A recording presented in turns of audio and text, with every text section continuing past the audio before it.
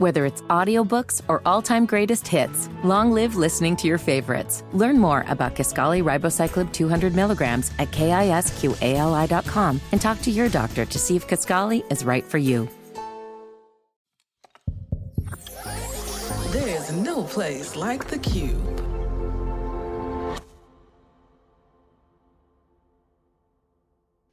Family. Before we get into this episode, I want to take a moment to share something I recently learned about using people first language when talking about HIV and people living with HIV. People first language allows us to root out stigma and acknowledges the humanity of those living with HIV because they are so much more than their diagnosis. Now, this lesson came to me well into post-production, so there are times throughout this series that you may hear Dwayne and I refer to getting to zero new infections when we should have said diagnoses or using HIV positive instead of using more appropriate living with HIV. This podcast here is all about growing awareness of and compassion for HIV-related topics. And I choose to leave this note because it illustrates that this really is a journey, y'all. I am not perfect. As I continue to expand my own understanding of just how deep this thing goes. I promise, and I commit to sharing that knowledge with humility and transparency. Thank you for understanding and for your willingness to go on this journey with me.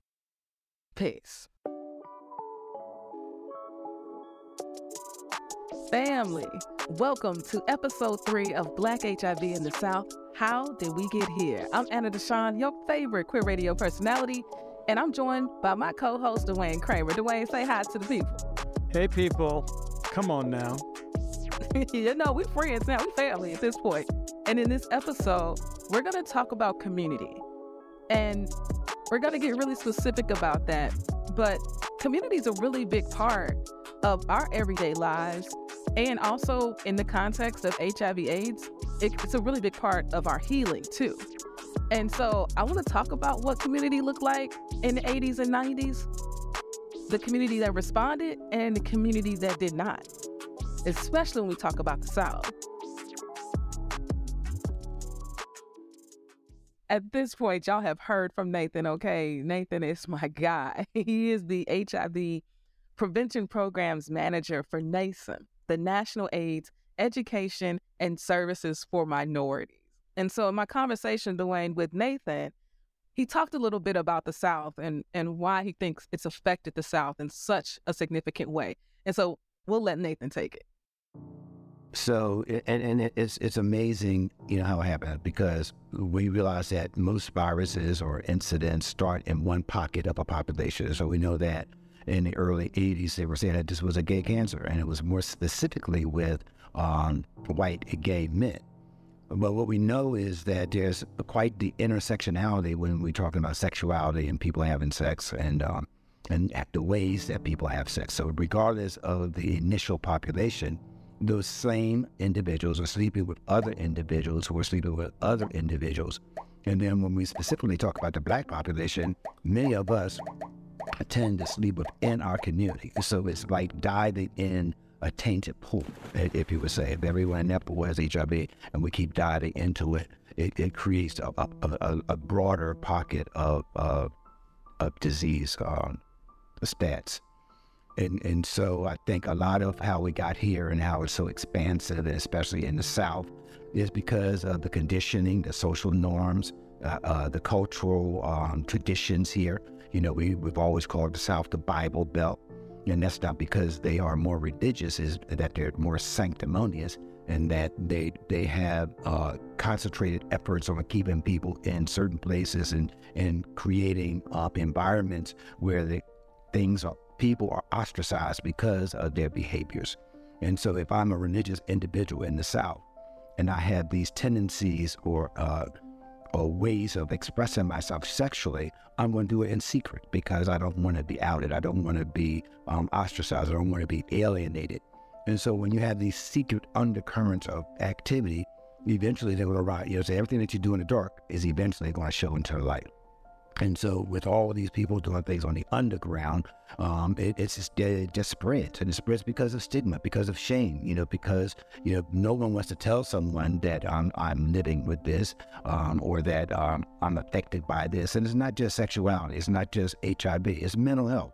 All the different things that we as Black people feel that are not pertaining to us because of distrust in the medical society, because of how we were separated through slavery. So there's no real cohesiveness. And so as a people, there are only several instances that we actually rallied together. And civil rights was probably like the last biggest ushering in outside of Black Lives Matter. So what we have to do is we have to get better at educating ourselves and realizing that there's no disease on earth that's segregating, that's discriminating against any one population, that all of us need to be proactive with our health, our physical, our mental, and our spiritual health in order to become whole and authentic beings. And so many times we just don't.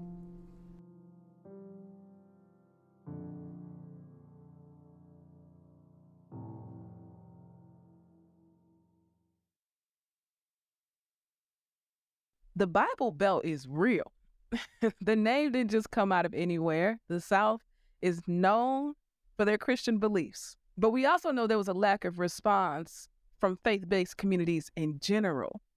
Tell me about your experience, Dwayne, with communities of faith in response or their lack of response to folks living with HIV.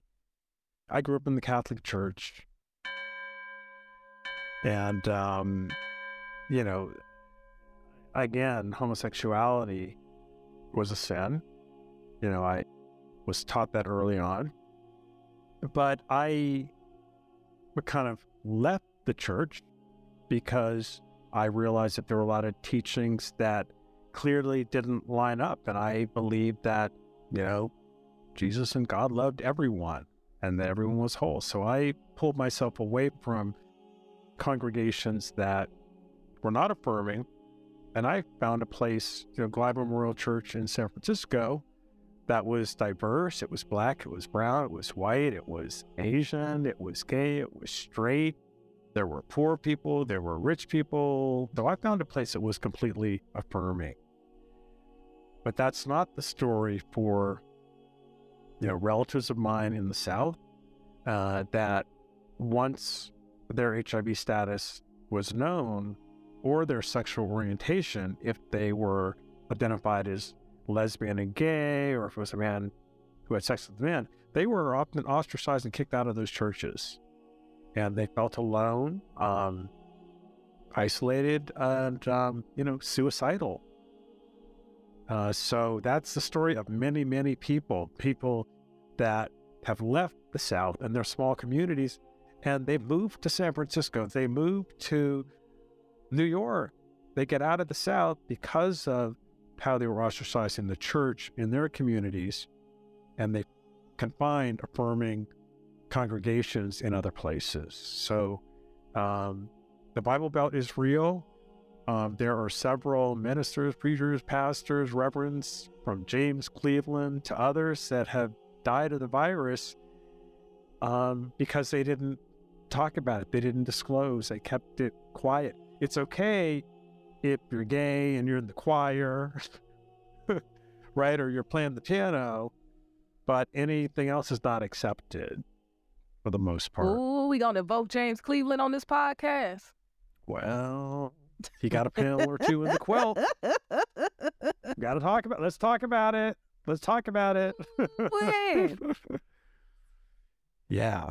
So you're absolutely right. There was just a lot of isolation, leaving their families and having to find and create your own families. And, that's really the message is, if people leave you, try to find your tribe, your family, your community, your church, your affirming ministry, where you can find love and support that you need. Because at that point, all you have is a virus that can be treated. You're 100% good, whole human being. Find the people that love you and support you, because they are there.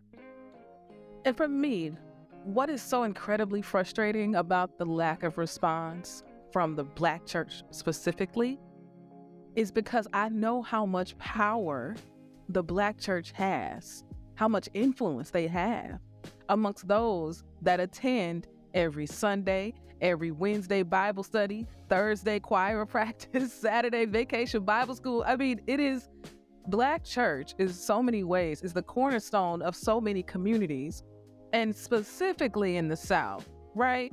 And so when there is silence also speaks volumes. So when the Black church is saying no to talking about condoms, no to talking about safe sex, no, we're not talking about HIV prevention, it exasperates the issue. So another person that I had the opportunity to talk with at SOS, the Saving Ourselves Symposium, was Jimmy Gibbs. Jimmy is the National CFAR Coalition Chair, and CFAR stands for the Centers for AIDS Research. Now, Jimmy is a fourth-generation ordained minister, and in this clip, he really digs into his experience as a Black gay man in the Black church, the experiences of other Black queer folks in the Black Christian church, and how the Bible and how God, from his perspective, in the Word, has prepared us to live and work with those who may not accept or love us for who we are. Let's take a listen to what Jimmy had to say. When you look at people of color, we're weary and leery of research. We're weary and leery of anybody dictating what faith should look like. We're weary about, how we're going to make it to the other side. We hear these Christian stories as a minister, an ordained minister for years now. You hear these. Whether it's audiobooks or all-time greatest hits, long live listening to your favorites. Learn more about Kisqali Ribociclib 200 milligrams at KISQALI.com and talk to your doctor to see if Kisqali is right for you. McDonald's is not new to chicken. So maybe stop questioning their chicken cred and get your hands on the McCrispy. Juicy fried chicken, buttery bun, unmatched pickle to chicken ratio. Yeah, they know what they're doing. In fact, we can honestly say they're not new to chicken, they're true to chicken. The McCrispy. Only at McDonald's. Ba-da-ba-ba-ba.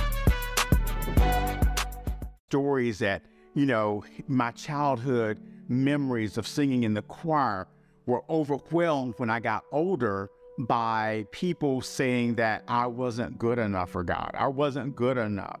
I would never measure enough up to the saints that sat in the amen corner. And I think people kind of gotten in their mind that as they did grow up, God would never welcome them. But I learned as a fourth generation minister, God's love embraces us all. And the extravagant welcome is there. We learn it in the 23rd Psalm that he prepares a table for you in the presence of your enemies. That was David talking. That's an extravagant welcome. People use it in death, but I like to use it in life because God prepares me to deal with all of these yahoos and naysayers out here that said you were never good enough, you can't do this, you can't do that, gay people can't do this, or straight people can't do that, or whatever those isms are. That extravagant table that David referenced in the 23rd Psalm, that God prepares you to deal with people that don't like you.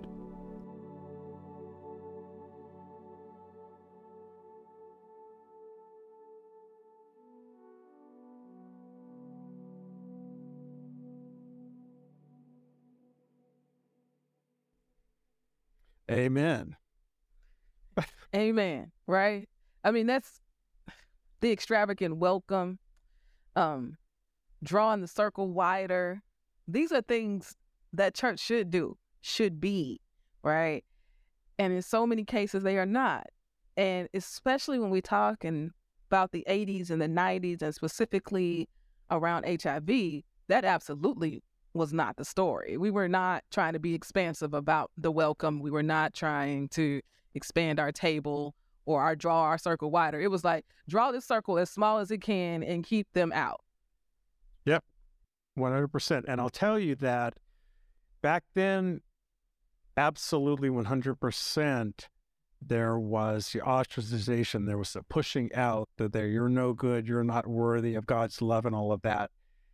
And I'll tell you, things are changing today, partially because of the time we're in and the laws that are, legalizing same-sex marriages and affirming churches and, husbands married and wives married, and the progressive nature of our society. And I'll tell you that if churches aren't bored, most churches, if they're not on board with that today, they can look at their pews, and if those empty seats might be the LGBTQ folks that have left their congregation if they're preaching against LGBTQ folks. So people are getting the message that, homosexuality, HIV, different viruses have always existed. They will continue to exist, but we're all human beings. We're all worthy of God's love. And if someone finds themselves in a position like that, sometimes it's easier said than done to say, well, leave your church and find another one. But if you're going to a place where people do not accept you, you have to leave.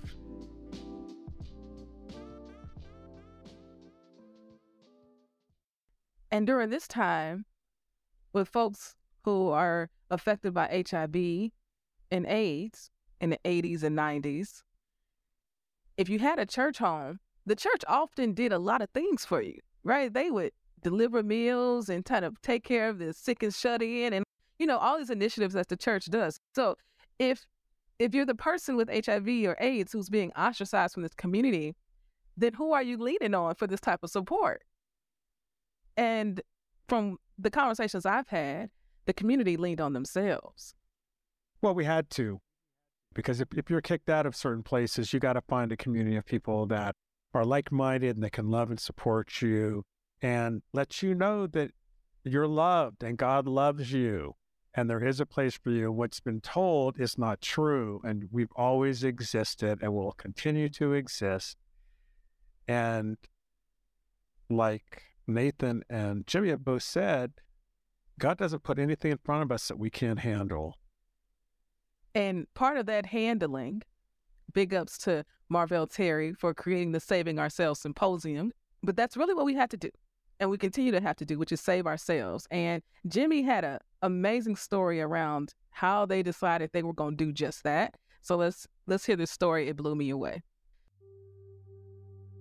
When our folks checked into the hospital, people of color and some whites, they were shunned.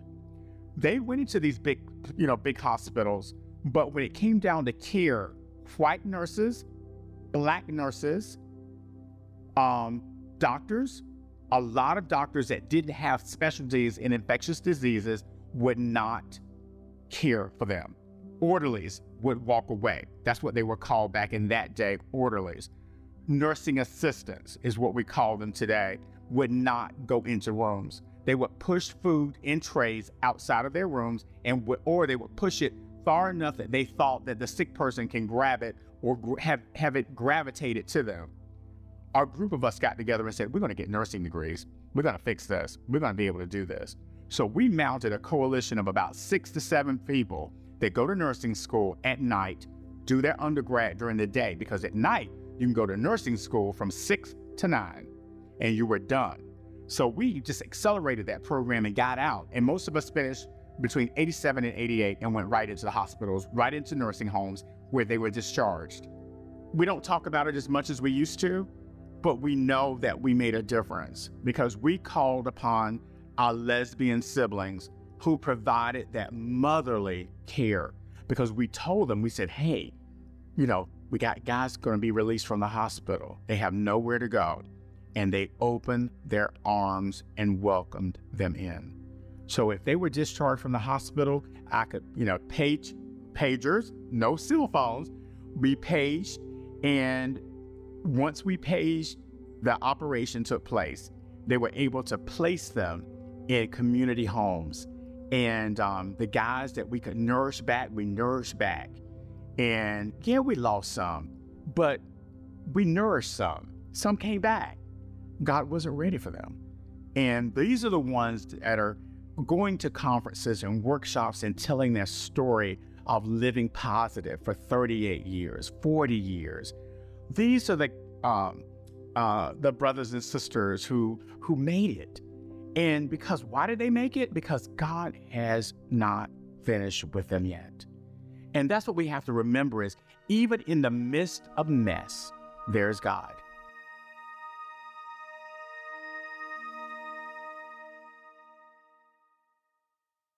Ooh, He said it. When Jimmy told that story,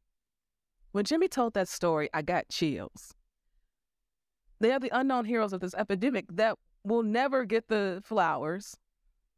They'll never get the accolades or anything like that, but they were there, sacrificed evenings, time with family, to ensure that their chosen family had someone there to support them.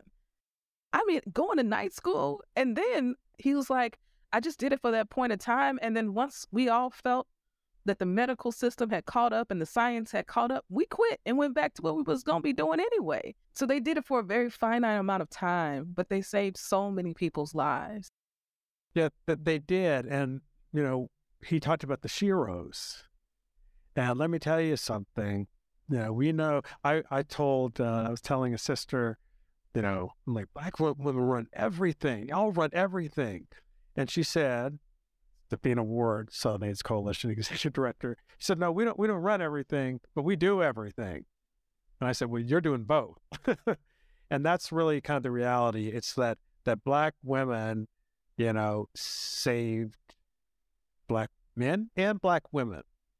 Because again, and I just want to kind of reiterate and let everybody know that those first few cases of people living with HIV were not just gay white men. They were Black and brown men and women. So let's not pretend that from the very beginning of this that we weren't affected.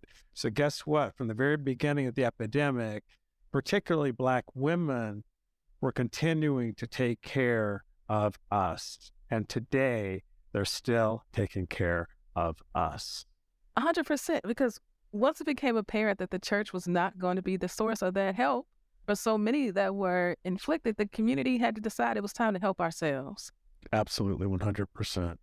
And I was talking to someone, and honestly, y'all, family, I don't know how true this is, but they said that because lesbians helped so much during the HIV crisis, that's why the L goes before the G in LGBTQ now versus it being GLBT. Child, I don't know if it's true or not, but it was just like, wow, the significance of it all. Because no one talks about the lesbians that helped during that time. I had never heard about the support that they were providing in that way in any documentary or any story I'd heard previously about the impact that lesbians made during that time. And they're still doing it. And they still, in many ways, lead the movement. So what you're doing by telling... Whether it's audiobooks or all-time greatest hits, long live listening to your favorites. Learn more about Kisqali Ribociclib 200 milligrams at KISQALI.com and talk to your doctor to see if Kisqali is right for you.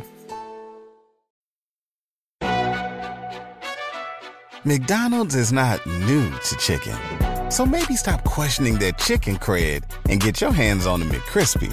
Juicy fried chicken, buttery bun, unmatched pickle-to-chicken ratio.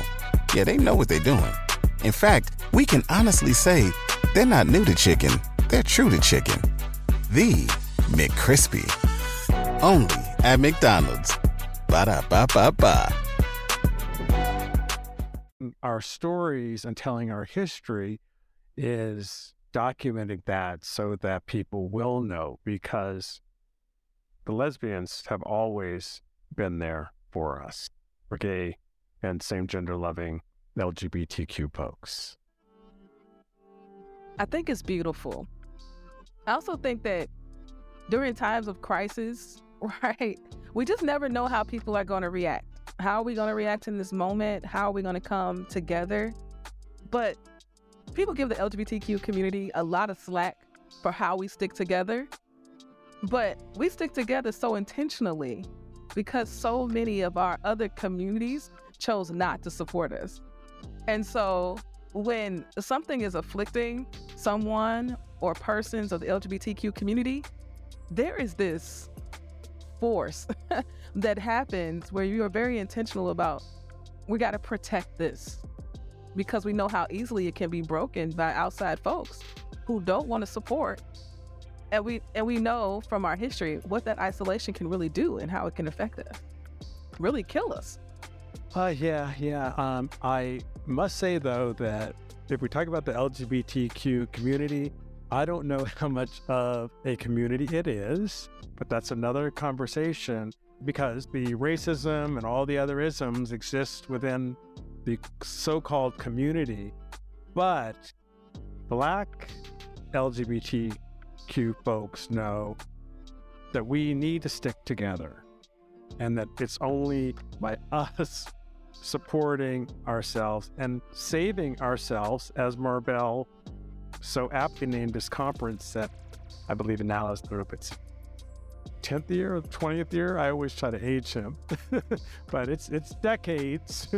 And that's what the symposium is all about, bringing LGBT Black folks together in the South, Black people, and figuring out ways that we can save ourselves. During that time, were there any other communities that you can really say and point out and say, hey, this community really helped to support the work we were doing. This community was there in that moment, outside of folks that identified as LGBTQ? Absolutely 100%. I think that, again, those are kind of the unsung heroes, or the people, the family members that just stepped up because these were their loved ones. There were people that stepped up. There were people that stepped away. There are, heterosexual men, Black men, that supported their wives, their children, their brothers, their sisters, their fathers, and their mothers. Remember, my father died of complications related to HIV and AIDS in 1986, and I was there with my sisters, in those final days. Well, my sisters were there the entire time because they lived with him, but we were all there together in those final days supporting him, when he was probably less than 90 pounds. So you don't hear a lot about those stories, about the children, the grandparents, and all that, but the support has been there for a lot of folks, just not talked about. So those stories need to be documented too.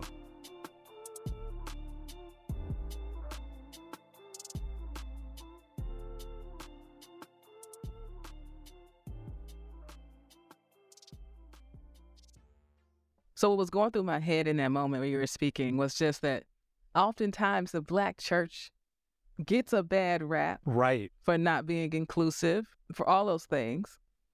Right. Well, the Black church does often get a bad rap for ostracizing folks, from shutting people out that were gay or lesbian, or living with HIV, or drug users. But I will tell you that it's those little old church ladies in basements that today are memorializing, people that have died of AIDS in the AIDS Memorial Quilt, and making panels to celebrate the lives of these folks.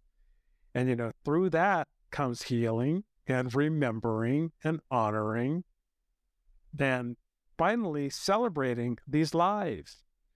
And, Jada Harris, program manager at the National AIDS Memorial Quilt, will tell you that we wouldn't have the number of Black and brown faces and lives memorialized in the quilt if it wasn't for those little old church ladies in those basements. And I've been there with her and seen 90-year-old mothers next to their younger sons making panels for people that they knew and people that they didn't even know. So we have to give the support and the acknowledgement for those congregations, for those people within those churches that are supporting people living with HIV, those that are living, and remembering those that are dead, because every life is important. Every life needs to be memorialized. And, you know, we don't want anyone to catch HIV. We don't want anybody to die of HIV-related complications. Let's support one another, and let's not just give an entire bad rap to the Black church when we know that there's people in those institutions that are supportive and loving and caring. As someone who grew up in two different Black churches, I grew up in a Black Lutheran church, and then my family started a Black Missionary Baptist church. I don't think that the Black church is any more homophobic than the right-wing white Christian churches out here across the country. What I know to be true, though, the first place is most folks, and I'll say most Black folks, find community is at home when you're growing up and in the church. And so when you come out and both of those places reject you, kick you out, tell you you are not welcome, you lose all the community that you ever had. You begin to question what love really is. Then what happens is young folks have to go out and find community, find chosen family while trying to live authentically. And that in so many circumstances leaves them in very unsafe and unprotected places. Oftentimes, and this is situations sometimes where you contract HIV or any other kind of virus that is viewed as something that is bad, that is dirty, that is something that only evil people catch. You often have to figure out ways of surviving. I mean, I know young people that were kicked out of their homes because they acknowledged that they were gay, or someone found out that they were gay, or they found out they were living with HIV. These kids moved to the cities, and they're looking for something, for someone, some support. And let me tell you something. Oftentimes, they are almost forced, because they have no other options, to, have survival sex.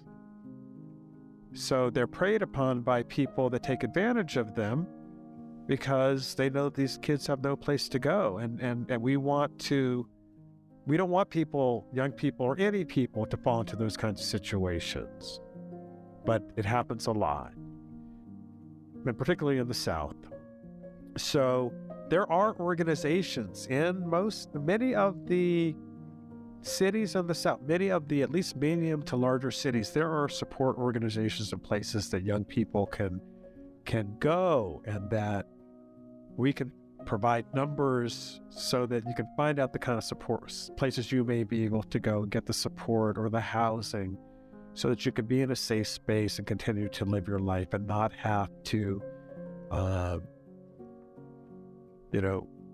sell your body, or to have unsafe sex versus safe sex, because if you have unsafe sex, you're paid, make more money. So we want to connect people with resources, organizations, and groups that can be supportive of them. And they're out there. They truly are. And, I'm hoping that we can connect, folks that might be listening to this podcast to resources and places that are safe spaces where they can get the support they need. People do make their own families, but let's hope it's a family that's based on unconditional love and support, and not love for trade.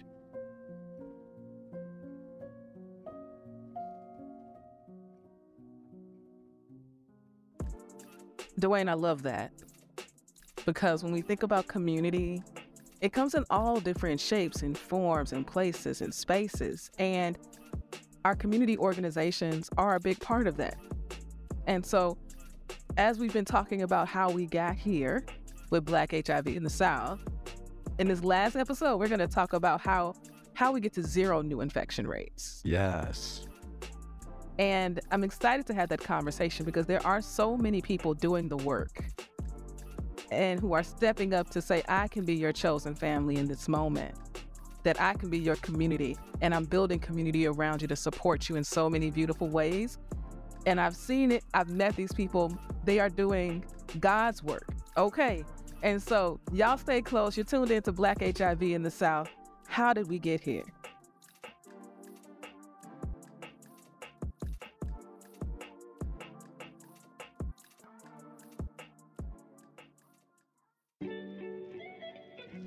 Black HIV in the South is an exclusive production of The Cube. The show is produced by Latrice Sampson Richards of STS Productions and edited by Experience J of Just Listen Media. Follow us on social at The Cube app and check out The Cube to discover the best BIPOC and QTPOC podcasts.